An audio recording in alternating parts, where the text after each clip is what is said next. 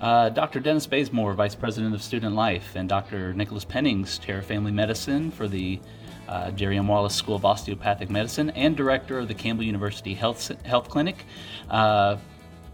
Gentlemen, thank you so much for joining us. It's been quite a day. We were recording this on Thursday, March the 12th, so we understand that once this is published, a lot could happen between now and then. But Campbell University has announced today that it will go ahead and cancel classes beginning Friday and move in-person classes to online starting next week for at least a couple weeks. So Dr. Bazemore, you're following the lead of other universities and colleges throughout the nation. But I understand this was probably still a tough decision to make. And so what went into finally making the decision to move everything off campus for a couple weeks? Well, it is always a tough decision. And when you think about how it would impact almost 3,000 students, faculty and staff, their families, their ongoing learning experience here. So we looked at that. But the main thing for us is the health and the wellness and the safety of our students. What can we do to maintain the best health and wellness and safety of our students, our community here? And so we had to look at how it's impacting our community in that way and what we can do to ensure the safety of our students, relying a great deal on the directions that we're getting from our health center here at Campbell and what they're sharing with us. We're going to ask you a lot about the virus itself and about the safety measures being taken, but one question about the move to online. I understand that it's a lot more complicated than simply saying all your classes are going to be online. There's a lot that has to happen between now and Monday. How are we getting professors ready for this, and how are students going to be prepared for this, I guess? Well, through our information people that work on campus, they've been working for a number of days to get this set up. Blackboard is the venue that we use to do a lot of online, instruction. And so we're working with the deans of each one of our schools to make sure that things are in place where the faculty can move to this. Many of them use it already, so it's not like it's something brand new to the entire university, but some of them will have to come up to speed rather quickly to be able to deliver it this way. Okay. We know there are going to be a lot of students who are thrilled about that decision, but we want to get back to how the virus affects the education process later and talk about the virus itself. So, Dr. Pennings, you have been at the forefront of educating the Campbell community over the last couple of weeks on symptoms and preventions. So could you just tell us as briefly as possible what you know about COVID-19 and how we've gotten to this point of pandemic? That's a huge question, I know, but when did you first, as quick as possible. as briefly as possible, when did you first COVID-19 become aware is of a it? coronavirus. Coronavirus is one of the viruses that causes the common cold. So rhinovirus, adenovirus, coronavirus are viruses that commonly cause illnesses, and typically those illnesses are much less aggressive, but occasionally a mutation of a virus changes how what we call virulent, how dangerous it can be, how it can impact the health of an individual. So this particular virus has a tendency to go to the lower respiratory system. So it goes into the lungs and causes an infection. So instead of just, as what you typically have, a stuffy nose, a runny nose, a sore throat, and maybe a bit of a cough with a cold, this causes a much more severe infection in the lung, causing typically a viral pneumonia if it infects the lung. And that can make particularly elderly individuals or those who have underlying health conditions, particularly underlying health conditions, at risk for complications. And those are the people that have have died from this virus. A lot of the fatalities from it or deaths from it have been because of underlying medical conditions. Is it true then what people are saying people who are healthy going into it have a much greater chance of surviving it and overcoming it pretty quickly, or is Usually yes, but okay. You don't want to be fearless on it. Right. It can affect any age. What we see, young kids, often are very vulnerable to things like influenza. When the flu hits, it's usually the very young and the elderly that are affected by that. This seems not to be as dangerous in younger population, which is very fortunate. Yeah. That's definitely a blessing. Could you tell us a little bit about how it's most likely to spread? Is this I can get it from touching a surface? Is this mostly person to person? So mostly person to person, but the virus can live It's estimated about 24 hours on a surface. Okay. So if you come in contact with a surface where the virus is present, you can acquire it that way. Typically, the avenues into the body are the eyes, nose, and mouth. So it is touching a surface or contact with a person and then touching your eye, nose, or mouth. Or if someone is coughing, they're coughing in your face, and those secretions enter into your eye, nose, and mouth. Real pleasant talk, isn't it? It's delightful. I have never thought so much about how often I touch my face, and it's frankly absurd how often I touch my face. I think it's made everybody very you get a little conscientious about that. self-conscious. So the wash your hands, wash your hands, wash your hands. It's been beaten like a drum this week, but I suppose there's a reason for that. Is that truly the best preventative measure, I guess? Absolutely. Okay. Because we touch our hands, our hands touch our eyes, our nose, our mouth. That is a big vector for transmission. So when you shake somebody's hand, when you have physical contact with somebody, and then touch your eyes, your nose, your mouth, then you're likely to seed that infection in your body. Okay. Dr. Pennings, you are the director at the health center, and this week you did have a student who presented symptoms, and that student has been tested. And I know as you're waiting for the results of that test, that student has been asked to self-quarantine along with a roommate. And can you tell us, though, the procedure when the health clinic learned of the student, and what were the procedures that were put into place? I know before that happened, you had a very specific set of symptoms for students that if you have this, call in, but when that happened, how did that change things for Campbell University, I suppose? Well, there's 2 levels of risk now that require testing. So the highest level is somebody that has traveled to a place that now is in a high-risk area. So that would be Japan or South Korea, China, Italy, or Iran. If they had traveled to those areas and they presented with fever or cough or shortness of breath, those were considered high risk, or if they had been exposed to somebody who was diagnosed with a COVID-19 infection, those were high risk, and that's originally the only people that we were testing. This week, the Department of Health in North Carolina added another criteria for testing. So they added a criteria that if you have fever and lower respiratory symptoms, cough or shortness of breath, and you have a negative flu test, then you should be tested for coronavirus. So that is a much lower threshold. That's more likely to have negative tests. So we're going to be testing a lot more people that will come up negative, which is a good thing. But the recommendation is if we test, we quarantine. So those people that we test, we recommend a 14-day quarantine. Wow. I didn't know it was 14 days, but that makes perfect sense. The escalation we're seeing in the U.S. and across North Carolina just over the last week has led to some drastic measures today. Major events have been canceled. Sporting events are canceled. We're sad to report the Big South women's basketball tournament has been canceled. And I think the state is banning gatherings of 100 or 200. Some states are. I don't think North Carolina has done that yet. Yeah. We're getting there. So could you just give us, both of you actually, your take on those measures and what some good ways are to spread aside, or to stop the spread aside from the basic wash your hands? Well, we know that once we do, change the way that we are delivering instruction here from face-to-face to the virtual online, that we're still going to have students here on campus. Yeah. We're going to have a number of students that will remain here. So we're going to have to monitor the gatherings of those students. Take, for instance, we usually show a movie on Friday night. We usually have 20 to 30 students there. We've chosen not to show that this week, and we'll probably stop other things like that have been scheduled to take place on our campus.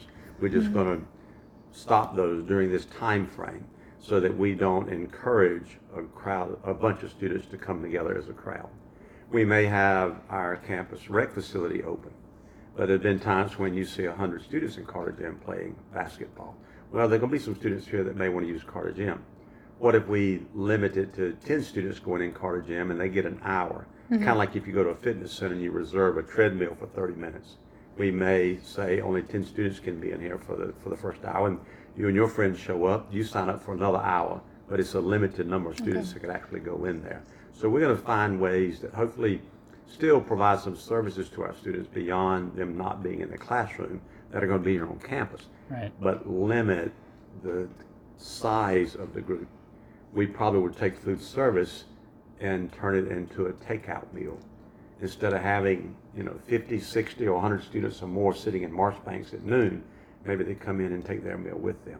And just to reiterate, classes are moving online, but we're not requiring students to go home, are we? No, we are strongly encouraging students to leave campus. Okay. But there is no requirement or forcible situation that the university is moving students out.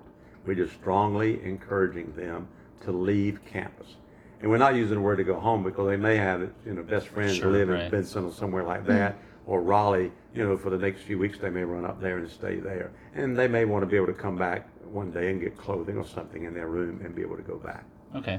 And Dr. Pennings, I'm sure you've been asked this a lot because it's rare where you have somebody that can offer a professional medical opinion on this. So I'm going to do it right now while I have you in front of me. But in your opinion, where are we with this pandemic in the United States? Is this just the beginning? Is it going to keep going up, you think? Or do you think because of the preventative measures being taken that we're still early enough to maybe we don't know the impact this is going to have? It's hard to predict a trajectory, but it certainly is going to continue to grow because we're not seeing any signs of it slowing down or plateauing. Hopefully these measures will slow the spread. This really is a number situation. The more contacts you have with other people, the greater chances of acquiring the virus. So that is why it makes sense to restrict sizes of groups and make them smaller and avoid any unnecessary social gatherings, because there you're just multiplying the opportunities for the virus to spread.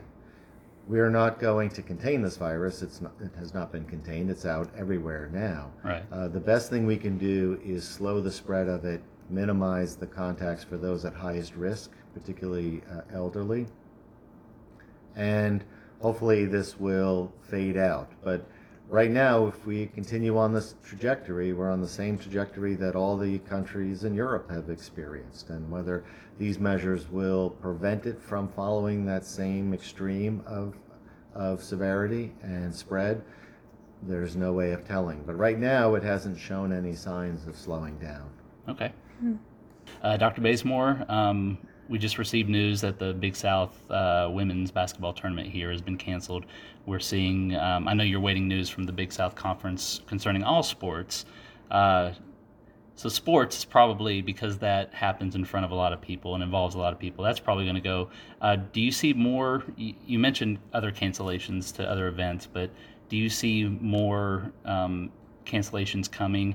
And I know this is coming on the heels of opening a student union too, so I mean, I know that we can't make these predictions right now because we just don't know enough, but right now we're saying we have a definite end date, and we've seen some other universities who are saying nope, rest of the semester we're just going to play it by ear, and until further notice we're closed. So do you predict more cancellations happening after we reach this date of, okay, in theory we're going to be all back together now? Is there any way of knowing that? We wanted to put a date out there to at least give our students, the opportunity to realize, hey, we hope to be able to return to campus. Good. And get back into face-to-face instruction here. We will assess this as we get closer to April the 6th. I mean, we're looking at it every day. We've been looking at it every day. It's on our radar, not at the back, but at the front, so to speak. So we're looking at this continuously, and we will continue to look at it. With respect to the sporting events, I work closely with our athletic director. There are meetings being held with Big South officials and the athletic directors and the presidents. There are a lot of sports in the spring when you think about all the spring sports. Yeah. And they're in full swing now, and it's going to impact us in that respect. We've seen what's happened on the national scene with the professional sports, and my sense is that you're going to see more of that happen with the college sports as well. Yeah. I mean, we're seeing all these basketball tournaments now being canceled. So baseball could be postponed for a while. I mean, we have a season where you play 40 plus games, but it may be cut very, very short this year. And here's a time frame that a decision could come from the conference office. We're not going to, schedule any games during this time frame. So I think there's still some of that forthcoming. Like Dr. Penning saying, we haven't seen this peak yet. We haven't seen it subside. So I think you're going to see more and more conferences coming forward making these kind of decisions until we see that tide turn. That's great. I don't know. Personally, I know this is a very mysterious time to be looking at the news, but just to me, as an opinion, having that April 6th date kind of gives me hope that the next few weeks, while they're going to be incredibly boring, it sounds like, there is a date that we can start maybe getting more updates again. So I think that's kind of important. Yeah. But in the meantime, do you know anything about our cleaning staff, maybe taking extra measures while people are off campus? Do we have any plans for cleaning and disinfecting just those public areas that we've been talking about? Well, we talked about that earlier this week when our critical incident response team met about how we can be more intentional about the cleaning that is going on and the use of hand sanitizer and so forth. I think with these weeks away, it will help us step that up because there's going to be less usage, because there's going to be less people on campus. So hopefully, when they do return, if and when that date comes, things are going to be better than they are even today because we have so many people on campus using all these resources. And if we can lower that population, it may help our people in cleaning and facilities, get buildings and everything really prepped for them even more so when they return. Sounds good. Final comment a little bit on that as well is to recognize that the virus doesn't live for a long time outside the human body. Great. So that it's thought about 24 hours that it dissipates. So we don't have to worry about coming back to campus and being infected because of it living on different surfaces in the environment. An area that's isolated for 24 hours is considered to be likely free of the coronavirus. Okay. That is great news. Okay. Final question for both of you. I'm a silver linings guy, and we are an institution of higher education, so we've got to get some sort of educational experience from this. What can our health science students learn from this experience? What can we as a university learn in terms of crisis communication, and what do you hope our nation gets out of this? As a healthcare professional, I think one of the things that we learn from this really is a lot about infection control and infection management. But I think one of the things that you'll see spark the growth of is telemedicine. That's been a very hot area to begin with. And I think as this is really a reflection of the value of telemedicine in order to allow you to communicate, connect with patients, evaluate patients, without creating the risk to both the healthcare professional and other patients that are in your exam room. One of the challenges that we have is, we end up taking healthcare professionals out of the care system if they're exposed to somebody with coronavirus. So that is important to be able to find other avenues to provide patient care. A quarantined doctor could still do telemedicine and may not ever need to be quarantined if they were treating patients in that by that platform.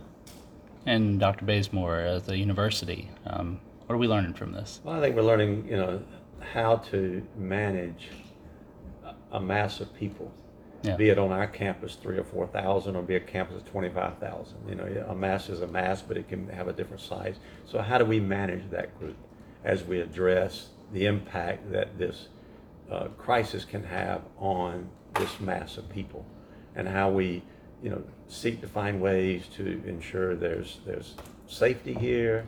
We find ways to make sure that they're as healthy as possible, and then we address all those needs that work around. What about food, and how are we going to handle food, or how are we going to handle, the housing for these students, and other things that may come up. And that's why, we, like I would assume most every school around, would have some type of team that kind of comes together and provides management for the entire university when there's a crisis.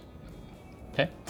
Dr. Nicholas Pennings, Dr. Dennis Bazemore, I know it's been an incredibly trying and busy week for both of you. Thank you so much for taking the time to do this, and good luck for the rest of the week and into the next couple weeks, I guess. Yeah, thank you. Thank you. Thank you.